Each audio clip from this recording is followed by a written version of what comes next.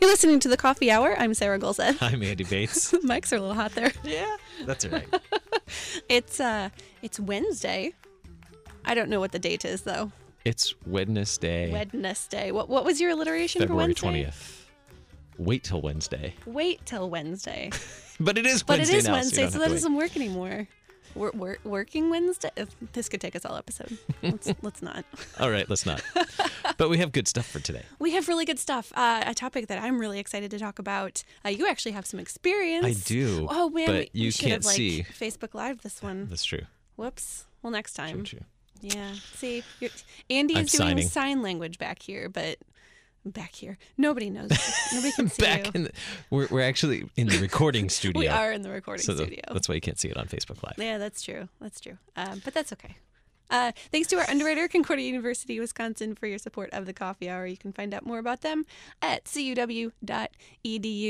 What is it? Live Uncommon. Their ad sounds really good. Just if you haven't listened to their ad, you should listen to their ad. But anyway, that's not what we're here to talk about today. We have Deaconess Heidi Sias with us in studio with Lutheran Friends of the Deaf, which is a Milneck family of organizations. Branch. Yeah. Welcome, Deaconess Heidi. Thanks for joining us today. Thanks for having me again. So you are involved in deaf ministry, obviously, with Lutheran Friends of the Deaf. And this is something that I think we've only talked about maybe once on the Coffee Hour, but it's a very important thing for more people to know about and understand that knowing sign language and doing ministry to the deaf, it's not just a simple one-to-one translation of things, is it? It's there's a lot more that goes into sign language and all of that ministry to the American deaf. Sign Language is its own language. It has its own grammatical structure. So it's not a one-to-one to English words translation, which a lot of people don't realize. Yeah, I didn't realize that for a long time. Yeah. And that's one of the reasons I really love the language, American Sign Language, is because it is its own language, and it's not just a language, but there's a whole culture with it too, right? Yeah. Yep. What was your first connection to deaf culture, and how did you learn sign language and become a part of Lutheran Friends of the Deaf? Well, I had a friend that needed a language in college, and I had already graduated from college. And so she asked if I would tag along and take a community college class with her. So I said, sure. So I picked it up kind of quickly, and I kind of enjoyed it. And then I learned about the Church Interpreter Training Institute, which is held in Fort Wayne at the seminary. And so I decided to go try to take that course. And things have just evolved, and I've just been involved in deaf ministry now for almost 25 years now. Wow. And so I just kind of had a passion for bringing the gospel to deaf people, and there's such a need for that. And then Lutheran Friends of the Deaf, back when I was at CITI, I met Pastor Tom Dunseth, and so we've been working together for a long time through one of his other organizations in Michigan, and then he started working for Lutheran Friends of the Deaf and convinced them to bring me on as a deaconess intern. So we're a good team. We've worked together for many years. So. As you learned more about the language, learned the culture, and then got involved in CITI, Church Interpreter Training Institute. Yeah. Tell Tell me about your first time at CITI, because you learned American Sign Language at a community college in a secular setting, and now you're going into Church Interpreter Training Institute. And we were talking about deaf culture being one thing, but now you're adding to that culture the church element as well. Was there a difference when you stepped into CITI from your language experience at the community college? Yeah, it's a huge difference. They never, in interpreter programs, they don't teach anything about church signs. They might teach a God, and that's about it. And there's even such a unique signs for the Lutheran Church, even from other Christian denominations. And so to learn all of those and to learn how that all works, to interpret as a team in a church setting, or all kinds of stuff. So it was very intimidating, especially because it was a 4-week program when I attended way back then, and so you're just immersed in it, and it was pretty awesome. And the more advanced students would help the beginner students. In fact, one of the advanced students at that time, when I was a beginner, she's one of the teachers for CITI now, so we're working together again. And she was a good mentor for me back then, and she is still now. She's a nationally certified interpreter, so she's really good. So yeah. Talking about being immersed in church culture, when you're doing interpreting during a service or during, I don't know, a lecture or something, when you would have to use theological language or theological words and phrases, what is that like? Or do you have a story or something from a time when it was really a great experience, seeing people really understand what you were sharing with them? Yeah, I mean, there's a couple different interesting stories from interpreting. I mean, I remember when I first started interpreting in front of the congregation, my legs would just shake. I was so scared. And so I learned before I would interpret, I would just sit in the pew and say a prayer and remind myself, why I'm doing this. I'm doing this to bring God's gospel to deaf people. And that really settled me down. And then, you just get a lot of people that would come talk to you afterwards. And it's kind of funny, you have to take some of it with a grain of salt, because you'll have hearing people come up to you and tell you what a great job you did, and they have no idea what you did. They don't know sign language. That was so beautiful. So you just, that was wonderful. You just thank them, of course. And, but the deaf people they're so patient. They're just so thankful when people want to learn their language and want to be a part of their language. And they're also very honest with critique. So if you've done something wrong, they will be happy to tell you what you did wrong so that you can do it right next time. And they're very kind about it. But the culture is just a very blunt culture. So they'll tell you if you did something. But there's no guessing, right. no guessing about whether I did something right or wrong. I appreciate the honesty in deaf culture. Yeah, me too. Yes, I like it a lot. Yeah, and so helpful. And that's why now the projects that we're working on, it's so important that we have deaf involvement. So the meeting we just had in January in Austin, the whole meeting was completely in sign language because they were all deaf with the exception of Pastor Dunseth and I. And so the whole meeting is in sign language. And, it's important to get the deaf people involved and to be leaders. And, why should the hearing people be translating all this stuff into sign language? It's their language. And so, we work together because we have the theological training and they have the linguistic training. And so it's just a good match. And so that's why we're trying to really do some of these liturgical texts that are static texts and trying to translate them in an ASL, and into the language of ASL. What are some obstacles to the deaf being a part of our congregations or for ministry reaching the deaf? What are the obstacles? I know the statistics back in the 90s were pretty. Yeah, they still kind of use those terrifying, same statistics. 95 to 98% of deaf people are unchurched. And wow. So it's a huge mission field. And, they can't just go walk into a church and just go worship like we can. We take that for granted. They can't do that. A lot of churches really try to help them in terms of, somebody can point along in the hymnal what's going on. They can hand them a copy of the sermon. But it's not the same. If they can't participate in the worship, it's just not the same. If they can't have a pastor speaking the words of absolution, speaking the words of institution to them, then it's just, they're not receiving God's gifts the same way that we are as hearing people. Yeah. So it's important to bring that to them. Yeah. And as someone who hasn't been into a church before and hasn't heard our theology, and I think it was one of the other times that we were talking about deaf ministry, and just the concept of grace and the concept of, I don't know if it was baptism or something, that these are such foreign concepts to people. I mean, even hearing. Yeah, Andy's signing it. But it's something that it can be very hard for a deaf person to understand. Is that a common thing? Yeah, yeah. I mean, and when you teach them signs like Andy just signed grace, they don't even know what that sign is if they've come from outside of the church world, right? So there has to be Bible studies to even explain what that sign is. And so there are religious signs, but you kind of have to be careful. You have to know your audience, your deaf audience. Do they even know what these signs are? Do I need to expound on that concept a little bit and maybe miss the next thing so that they understand what this word means?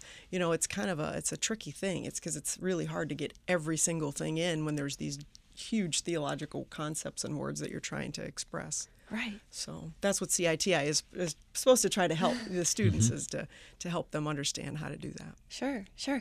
What are some of the unique challenges creating some of these resources that you're creating with Lutheran Friends of the Deaf? Well, there's not a lot of people in the Synod that are theologically trained that also have the sign language background. I mean, there are some, but there's not a lot. And then same with the deaf community. There's not a lot of people who are have some theological training as well as then the linguistic training. So, the people that we have used for this are all Lutherans. One of them is a deaconess. She's deaf, and she's a deaconess in the Lutheran Church Missouri Synod. One of them is the daughter of a pastor, so she grew up, with theology. Her dad is a pastor for the deaf. And so, that's why it's important to get those people involved. But there's not a lot of us, so that makes it difficult. And then just the logistics of having a meeting all in sign language. I mean, who's talking? You have to be looking at the person talking. And so if somebody's signing over here, I'm not going to see them if I'm concentrating on this person. And you can only watch one person at a time. And it takes a lot of energy, those meetings. But it's a lot of fun. So.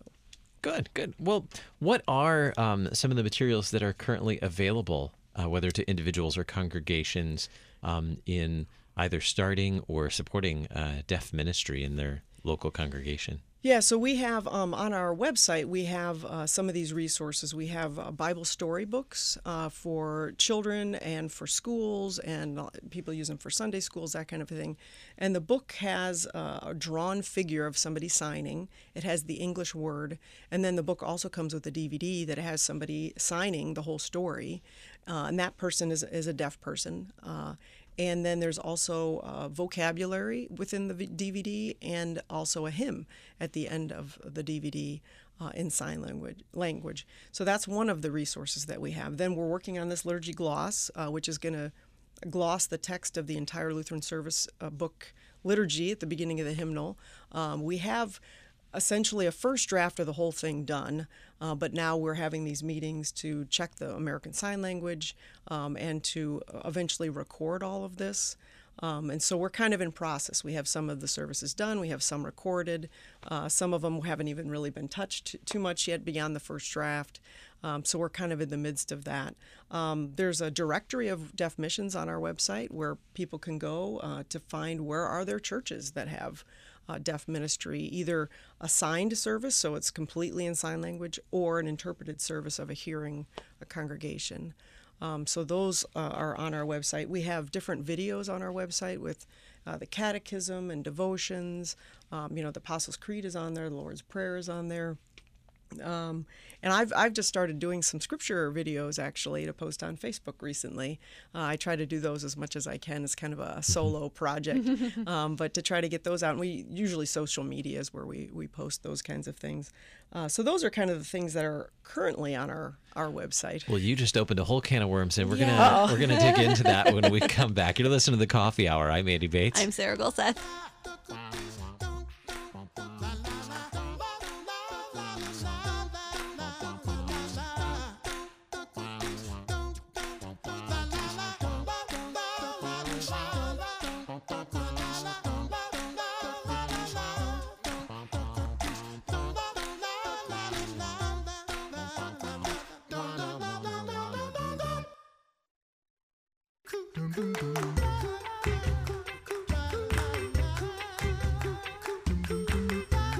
Welcome back to the Coffee Hour. I'm Andy Bates. I'm Sarah Gulseth. We are talking with our friend Deaconess Heidi Sias of Lutheran Friends of the Deaf. And just a little bit ago, Heidi, you mentioned a plethora of resources available from Lutheran Friends of the Deaf. Mm-hmm. But one of them you mentioned was a gloss of the liturgy.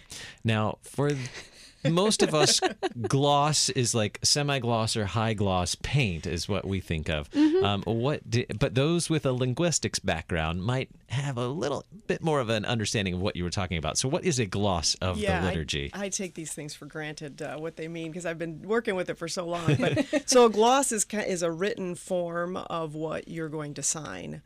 So you have the English text there, and then you have you have English words for the most part, although there are also different what they call classifiers. So there's symbols that show kind of what you should be signing. They might use arrows. They might use things about facial expressions. There's different things that you put on the gloss to show what your face should be doing, because that's a very important part of the language. So it's a written form. So because of that, it makes it kind of difficult to just take that and know exactly what you need to sign, because you're not seeing it. It's just words. And a gloss is kind of a personal thing. Everybody makes notes, differently, just like you take notes in a class differently, right? So that's why we're also working on recordings so that people can actually see what that means. But we use the gloss at CITI in the classes, and then we show them what this means, and then they can make their own notes. But it makes it an easier way to distribute to people. So it's a written form, basically, of the translation. So when you were talking about facial expression, you keep signing. When you're talking about facial expression, let's use an example from the liturgy where facial expression is going to make a difference. What about the Lord's Supper? Eyebrows up, eyebrows down. It's going to change the what it means, right? Yeah, I mean, the eyebrows up, eyebrows down. Eyebrows up is like a yes or no question. Eyebrows down is a WH question. Eyebrows up can also tell you what the topic is, and then you're going to now comment on that topic. So there's rhetorical questions. There's all different kinds of facial expression things that are very important for the language. Yeah. So that can really just change the whole meaning of something, just facial expression alone. Yeah, and just having a blank facial expression is not good either, So that's why a gloss can be kind of a hindrance, because you're so focused on the gloss that you're not thinking about what you should be doing. You're just reading the gloss and trying to get the signs out. So we try to encourage people, the gloss is good for training, but especially for the liturgy, when it's a static text, you should be learning this, from memory, and eventually you get rid of the gloss. So you don't need it anymore. So eye contact is also very important in that language. So you should be having eye contact with the people in the congregation. So we're trying to establish a consistency in the language, in the liturgy, because hearing people get that right. You can go into a church and you can just say things from memory. But deaf people, they go into a church and it's kind of done a little bit differently every place they go. I mean, even the Lord's Prayer. There's just little slight nuances in how people do it, and that tends to be a habit, so they stick to it. So, we're not looking to change the way everybody's doing that they've been doing forever, but we do want some of the other liturgies to have some consistent text so that they can, know what they're going to expect. So this is so fascinating. You guys are like signing to each other, and I'm just sitting here learning stuff. It's great.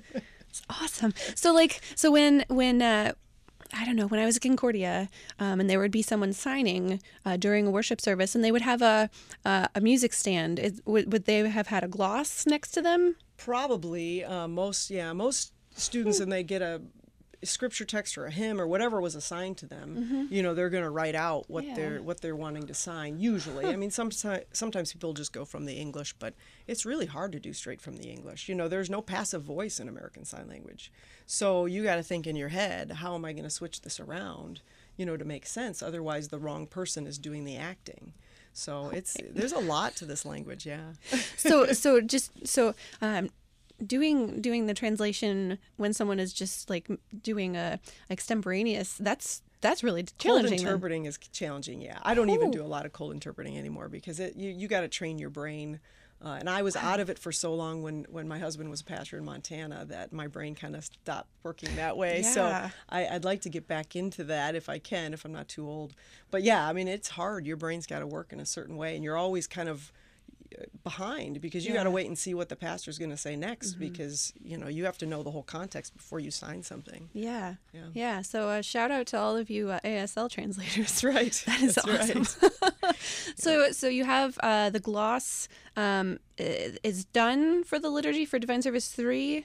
Divine Service 3 is done. That's the one we were working on the recordings for when we were down in Austin, Texas. And it was kind of a neat setup because so we had monitors that we were watching. The person signing is the deaconess that is deaf. And so we were watching the monitor where she was signing. We had the cameraman, who was also a deaf, he was president of the congregation of the deaf church down there. And then she was signing, and she was watching 2 monitors because she didn't want to be looking at a gloss. She wanted to be having eye contact with the camera. So she signed, she recorded herself signing, and then they put that up on monitors so she could watch herself signing and copy it. Because you can't possibly like memorize as much stuff as we had her signing. And so it was really a cool setup. I was really impressed. They've done it in the past. They've done it kind of with cue cards with a gloss. But she didn't want to be trying to focus on that. She wanted to focus on, the signs. And so it worked out really well, but it took a lot of monitors. Lots of screens everywhere. That's right. So working on the liturgy, and then you mentioned a whole plethora of other resources. What is the website you mentioned earlier that these resources are on? It's really easy, LutheranFriendsOfTheDeaf.org. So, yeah, it's real easy. We have information about the Church Interpreter Training Institute there, which will be this summer, June 13 to 16 in Fort Wayne. We're also trying to start doing those regionally. The Bible storybooks are there. The directory is there. There's videos there, which we're trying to add more and more videos. Eventually, we'd like to get a religious sign dictionary because so many of the Lutheran signs are unique. We're also trying to do a weekly devotion, a video. So the deaf people that we work with, boy, they are passionate. They have all kinds of ideas. So now, it's the staff. That's, we don't have a lot of staff. And so we're trying to do as many projects as we can. We have a new Bible storybook that's going to be coming out here very soon. I just did one more edit on it, and it's getting really close. And that's going to be a children's prayer book. So those are continually coming out. I think we have 7 of them on the website right now, and there's 2 in the pipeline right now. And so we're trying to get more resources out. You mentioned Church Interpreter Training Institute coming up this summer at Concordia Theological Seminary in Fort Wayne, and maybe some regional ones as well. Who could attend CITI? Who's a good candidate for that? Anyone can attend CITI. We take anywhere from somebody who's a beginner that doesn't really know sign language at all. We actually have a deaf teacher for that class. My first teacher in ASL was deaf, and he was excellent. It's the best person to learn from. And then we had all the way up to a certified interpreter last year, So we really try to gauge, and make it for each person what their needs are, So someone who's a certified interpreter, she really needs help with how do you translate theology? How do you translate scripture? How do you translate, worship? Those kinds of things. And so we really try to tailor it to the unique needs. What do people come out of the CITI knowing, or what are kind of some of the things that people can learn? We do religious signs. We teach a lot of the Lutheran signs. We teach the signing, the liturgy, interpreting scripture, interpreting sermons. We even do some linguistic things to really see, are you doing more signed English or are you doing more American Sign Language? And so, they'll do different stories in that where they have to interpret stories and really try to work on their body language, their facial expression. We also have a class just on that, taught by a professor at Concordia Ann Arbor, where he teaches body language and facial expression to really get those parts, because it's so important to the language. You can't just use your hands, and so I'm trying to think what other classes and then we always have a Bible study. We start the day with a Bible study so that they can, because really they're theologians. They have to be theologians to be able to interpret it, right? And so each year we have a professor from the seminary teach a Bible study. This year it's going to be Dr. Fikencher. Wow. So, yeah. Man, I want to go now. One more thing. Well, I don't know about one more. Another thing that I want to touch on is the printed materials. That's something that I just hadn't realized would be something necessary because it's a book, but it's you still have to have the translation in it for to understand what's actually happening. Yeah, do you mean are you talking about the gloss or no the Bible storybooks? The Bible storybooks. Yeah. That's really good for kids, and we also had the pictures that are drawn in there were drawn just for our books. So yeah, you have a lot of different things in there, and you can use it anywhere from, someone who doesn't really understand English and English is their second language, to, kids. I mean, it covers kind of the whole gamut, and we have all different kinds of stories: Christmas, Easter, Noah, Moses. You can go look on the website, but there's 7 of them there. Yeah. That's really cool. Do you find yourself, as you've learned to interpret, just really being more of a storyteller when, even when just reading children's books and things like that, you find yourself like a little bit, facial expression, even just reading, out loud in English. And the sign language. Yes. I find myself, especially coming off a meeting like we had in Austin, I'll come home and I'll be signing to John and he's like, okay, yeah, I don't get that, but okay. He's starting to understand more. I keep trying to convince him how important it would be to be able to sign together, because you can talk across the room, There are some fantastic sign language programs here in St. Louis. Yep. You could study. Yep. Well, we're out of time. Deaconess Heidi Sias with Lutheran Friends of the Deaf, a Mill Neck organization, and the website again, Lutheran Friends of the Deaf. LutheranFriendsOfTheDeaf.org. Very good. Easy enough. Lots of resources there. Thank you so much for being our guest on the Coffee Hour. Thanks for having me here.